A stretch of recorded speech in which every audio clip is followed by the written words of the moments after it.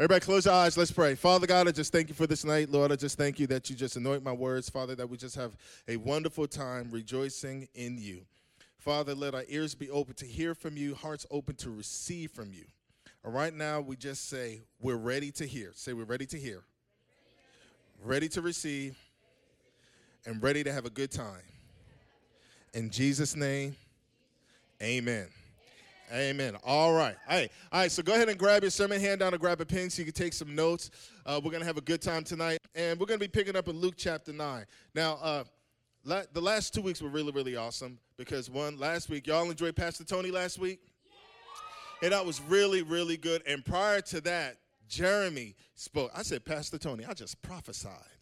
Did you hear that? Did you just catch that? Where's he at? He need to receive that. All right. And then Jeremy spoke 2 weeks ago, and they had some really good points. And one of the points Jeremy brought out was that God is the God of the natural and the supernatural. Remember that?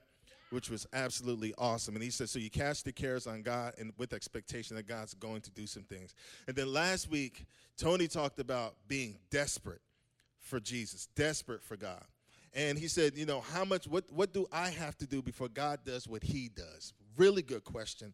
And so this week, we're going to kind of continue that kind of vein of thought in Luke chapter 9, okay? So in Luke chapter 9, we're going to pick up here at verse 10. Now, this is when Jesus feeds the 5,000, all right? And here we go, verse 10, it says, when the apostles returned, they reported to Jesus what they had done. Then he took them with him, and they withdrew by themselves to a town called Bethsaida. Now, what they had done was Jesus had laid hands on them and sent them out. Say, sent out. Right, come on, fellas, say sent out.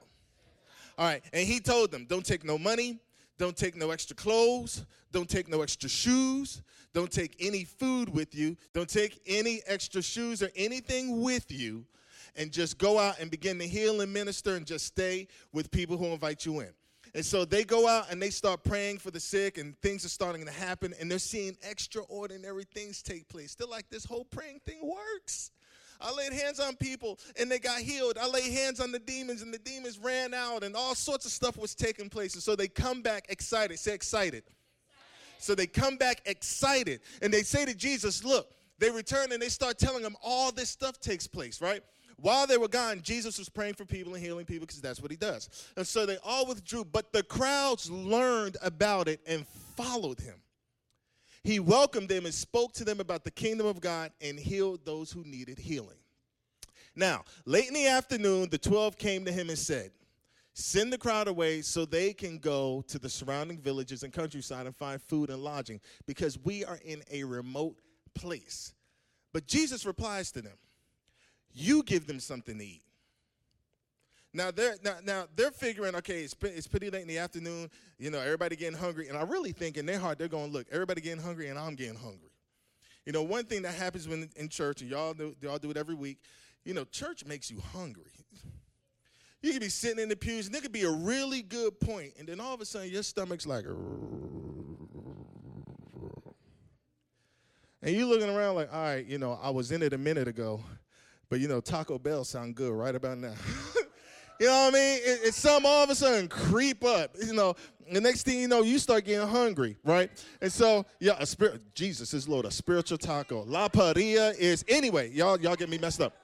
All right, so they start getting hungry, and they're like, look, Jesus, send everybody so they grab lunch because we want to grab lunch too. He tells them, you give them something to eat. So they answer, we only have 5 loaves of bread and 2 fish. Look, all we got is cat and bees, 1 meal. That's all we got, all right? And he says, and they say, unless we go and buy food for all this crowd. Now, there was about 5,000 men there. Now, that was just the men. They ain't counting the women and the children. So there was a gang of people on that mountainside. And Jesus said, you feed them. And their response is, okay, all we got is this, you know, the 5 loaves and the 2 fish, unless you want us to go buy food. Now, how many have ever been in a position like this where you feel like you're just stuck?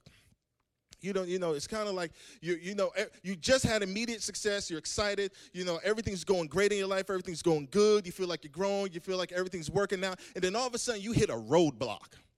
And it's a position to where you feel like you're supposed to know the answer, but you don't know the answer. It's like looking at a test, and there's a problem on the test, and it's like 5 plus 5 minus 2 divided by 3. And you're sitting there looking at it like, I know this, but what is the answer? And it's there in your mind, and it's just, you feel stuck. And there are a lot of people on the course of their life of success who have hit a roadblock like this, where they've hit a spot where they feel like, okay, I know I was moving forward and everything going good, but I don't understand what just hit me, okay? And so, hey, we're going to play another little game. I guess it's game night, right? And so the name of this game is Who Could This Be? All right, so I'm going to read a description of a person. Now, we're going to be cordial. Do not yell out the answer, fellas. Don't yell out the answer. Raise your hand if you know the answer. Anyway, all right. So no, it's not Jesus. All right, so here's the description. They're like, Jesus, God, Moses. Anyway, all right, so here we go. All right, y'all listen up. All right, person number 1. Here's one of the richest people in the world, but at one time he couldn't make any money at all. His first company, known as Traf-O-Data, had a device that could read tapes and process data. It failed miserably. Him and his business partner didn't let that stop them from trying again, though. And it's noted as saying the failure helped them, even though Traf-O-Data wasn't a roaring success. It was important in preparing us to make Microsoft's first product a couple of years later. Who are we talking about? Bill Gates. Billionaire Bill Gates. All right, y'all ready for the next one? Y'all got it? All right, number 2, let's go. Listen up. This person didn't have the best childhood. In fact, many people thought he was just a dud. He never spoke for the first 3 years of his life, and throughout elementary school, many of his teachers thought he was lazy and wouldn't make anything of himself. That means there's hope for plenty of people here. All right. He always received I know, I'm off the chain, y'all off the chain. Hold on a second. Hold on. He always received good marks, but his head was in the clouds, conjuring up abstract questions people couldn't understand. But he kept thinking and, eventually developed this theory of relativity, which many of us still can't wrap our heads around. Dalton, Albert Einstein. Albert Einstein. Look, they didn't think he would be anything. Albert Einstein, all right, couple of more? All right, now this one's a hard one. Here we go. When he was 15, he had to drop out of school to support his family. His father was an unemployed musician, and as the family went from lower middle class to poor, they eventually had to start living in a van. He didn't let this stop him from achieving his dream of becoming a comedian. Yes, comedian. He's about to lose it. Hold on. He's like, I know it. All right. He went from having his dad drive him to comedy clubs in Toronto to starring in mega blockbusters like Liar Liar and Bruce Almighty, and being known as one of the best comedic actors of an era. Yes. No. Yes, say it. Yes, Jim Carrey. Jim Carrey. I had to give it to him. He was coming out of his seat over there. Good job. All right, we got 2 more. Ready? She is one of the most successful and richest people in the world today. She grew up in Milwaukee, Wisconsin, and was repeatedly molested by her cousin, uncle, and family friend. She eventually ran away from home and at the age of 14 gave birth to a baby boy who shortly died afterwards. But the tragic past didn't stop her from becoming the force she is today. She excelled as an honor student in high school, won an oratory contest which secured her a full scholarship to college. Now the entrepreneur and personality has the admiration of millions and a net worth of $2.9 billion. Who? It's Oprah Winfrey. Did y'all know she had such a tragic upbringing? Yeah. And she is $2.9 billion. That's a lot of money. All right. We got one more. All right, this is the last one. All right, listen up. Listen up. He came from a rough Brooklyn neighborhood and had big dreams to make it as a rapper. Unfortunately, the rest of the world didn't agree with him at first. Not one record label would sign him. Yet that didn't stop him from creating his own music powerhouse. His label would eventually turn into the insanely lucrative Rockefeller Records. Forbes has estimated his net worth at over $500 million, and Time magazine ranked him as one of their 2013 most influential people in the world.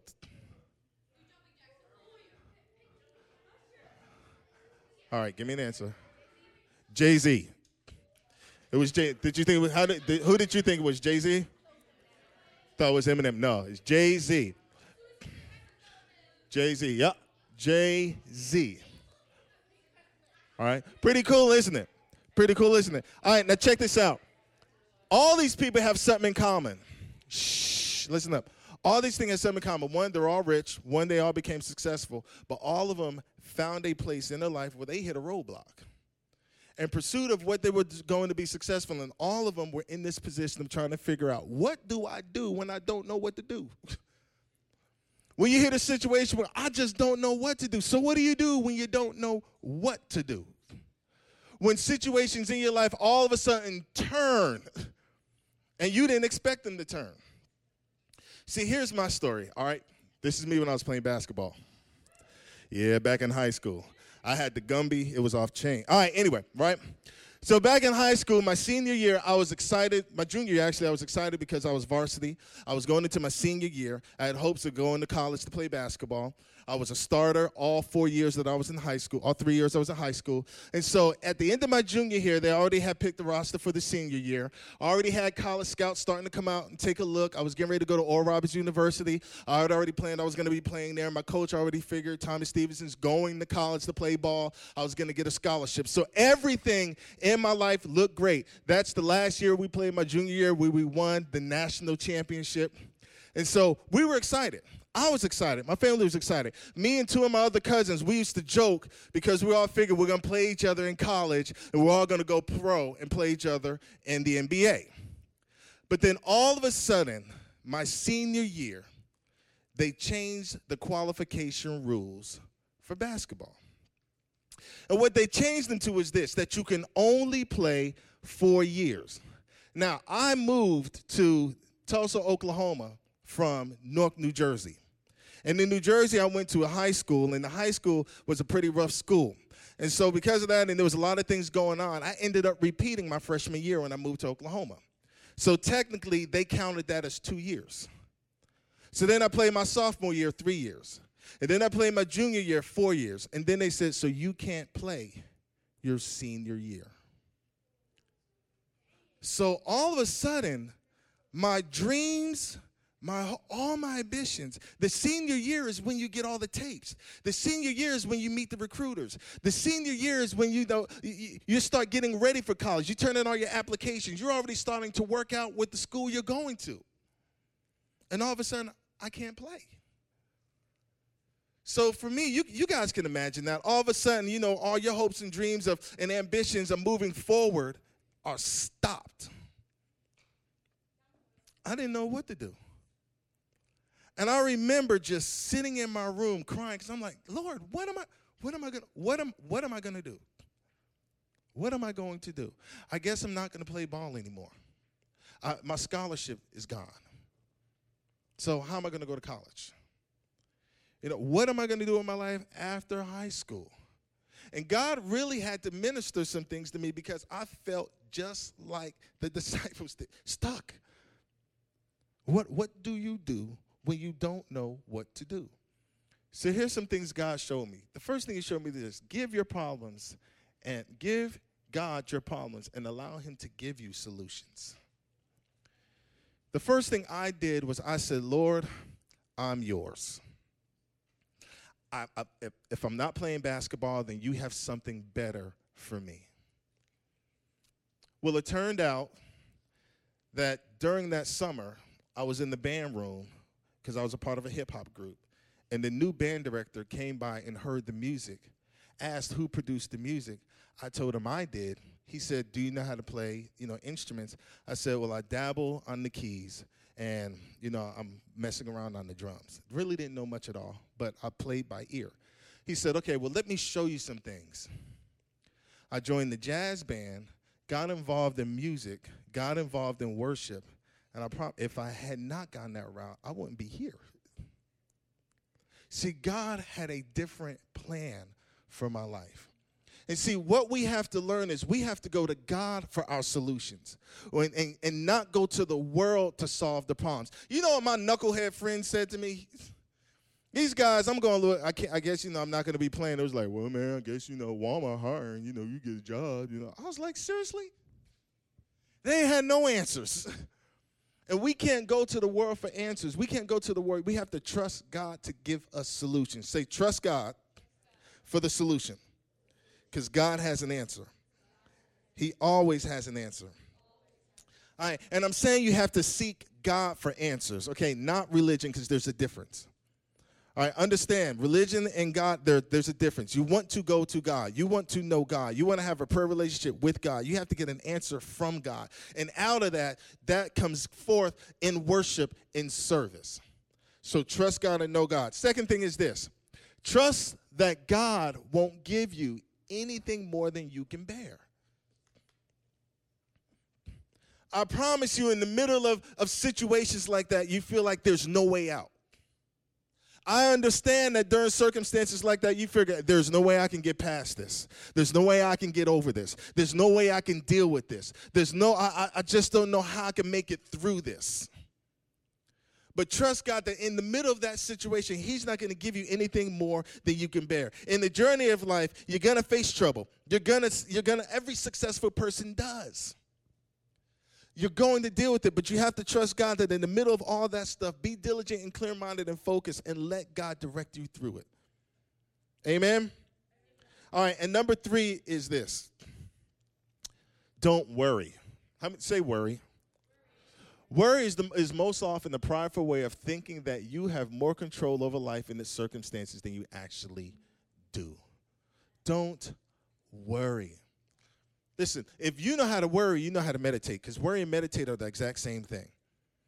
If you're in a circumstance that's troubling, if you sit there and worry on it, all worrying is, well, what about this or what about that? Well, how would this happen? How can that happen? Well, suppose this happens. Suppose that happened. Well, maybe it won't go this way. Maybe it won't go that way. Suppose this.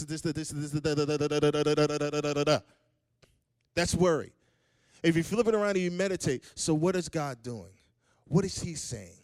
How am I supposed to proceed forward? Let me get some advice from people. Meditate. The word says, be still and know that he is God. What does that mean? I'm going to be still and know that he is God, and I'm going to trust in him. Don't worry. And don't surround yourself with negative people who worry. Because negative people like negative people. And negative people like things negative. So if you're around people who are negative during circumstances like this, guess what? They're going to bring you down. It's going to be hard not to worry. And the last one is give it to God. And I like this saying. Giving it to God doesn't mean it won't hurt. It just means I'm no longer struggling through it by myself. See, it's never a case of, well, God, the whole thing is going to go away and it's not going to hurt anymore. It's never a case that you're not going to feel the emotions of disappointment. What it comes down to is you know that you're not going through it alone. God provides an answer to your circumstance, and you put your faith and trust in him. Amen? All right, so let's look at what happened. So here we are.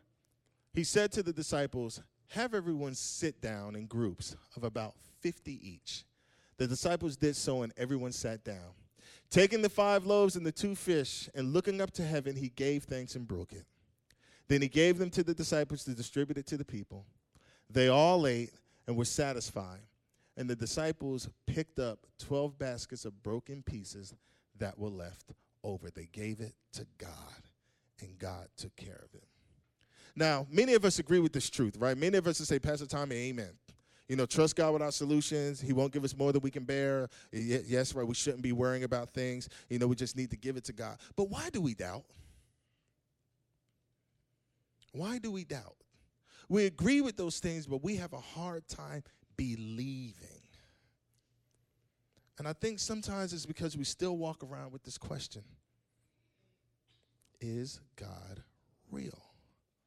Now I know in this room, everybody say, yes, Pastor Tommy, he's real, he's real. But do you really believe he's real?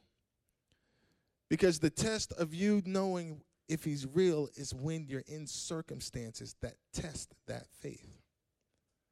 See, all these things we agree with. Give God your problems and allow him to give you solutions. He won't give you more than you can bear. Give it to God. Worry. But we often have times believing he's real. Amen. Give God a hand. Isn't that awesome? God is real. Isn't that awesome? God is real. And if we understand how real he truly is, then it's easy to give him our problems and allow him to give us solutions. It's easy to know that the circumstances we're going through are easy to bear. It's easy to not worry because you know he's there. And it's easy to give him everything we have and know that he's going through it with us. Amen. Let's bow our heads. Father God, I just thank you that you are real. Lord, I thank you that you are real. Holy Spirit, I thank you that you are real. Jesus, I thank you that you are real and in this place. Father, remove the scales from our eyes so that we can see you in everything, everywhere, and know who you are. With your heads bowed, if you're in here and you say, Pastor Tommy, I'm at a place where I'm stuck. I just don't know what to do. And I believe that God is real, but I need an answer. I need a solution. I just need comfort. If you can raise your hand and just let me pray for you where you're at. Just lift your hand up in the air, and you can put it down. Father, in the name of Jesus, with every hand that went up, Lord, we pray right now that your Holy Spirit go in and begin to show them how much you really appreciate and love them. Father God, how you are just waiting to give them answers, how you have solutions to their problems, how you have plans and a direction for their life, Almighty God. Father, how the scripture says in Jeremiah that I know the plans I have for you, says the Lord. Plans to prosper you and not to harm you, to give you a hope and a future. Father, that we will rest in that verse. We will rest in that scripture. And we'll rest and know that you have a perfect design for each one of us. Father, this night in the name of Jesus, we bind the enemy off their lives. We plead the blood of Jesus over each one of them, that their minds will be open to hear from you. Father, that you silence the voices that may be around them that speak in contrary to your purpose and plan for their lives. And Father, that you will whisper in their ear the truth, that you are their God, that they are your children, and that you love them. Father, we thank you for quick answers and a quick release. We bless you and praise you this night. In Jesus' name, amen. Amen. Hallelujah. Praise God. Now I've got two words. One is this. The Lord says, just because you are young does not mean you are immature. Just because you're young does not mean you're immature. Age has nothing to do with maturity. The Lord says so. Do not say, I'm too young for, or I'm too young to do. The Lord says, no, just do and see what I do through you at such a young age. The second word the Lord says is take pride in who you are. You are my child. You are my daughter. You are my son. So take pride in who you are. And know because you know me, I will respond to you quickly. So don't think I have to wait or who knows when this answer is going to come. The Lord says, because you're my child, I'll give you an answer quickly. Lord says, how many of you would go to your mom with a question and she would not respond immediately with an answer? How much more can me, your Father in heaven, do the same thing for you? Good words? Amen. Hey, y'all are awesome. Y'all are great. Y'all are magnificent. The Lord loves you. Greatness is in you. Continue to work it out. Give God a hand. Amen.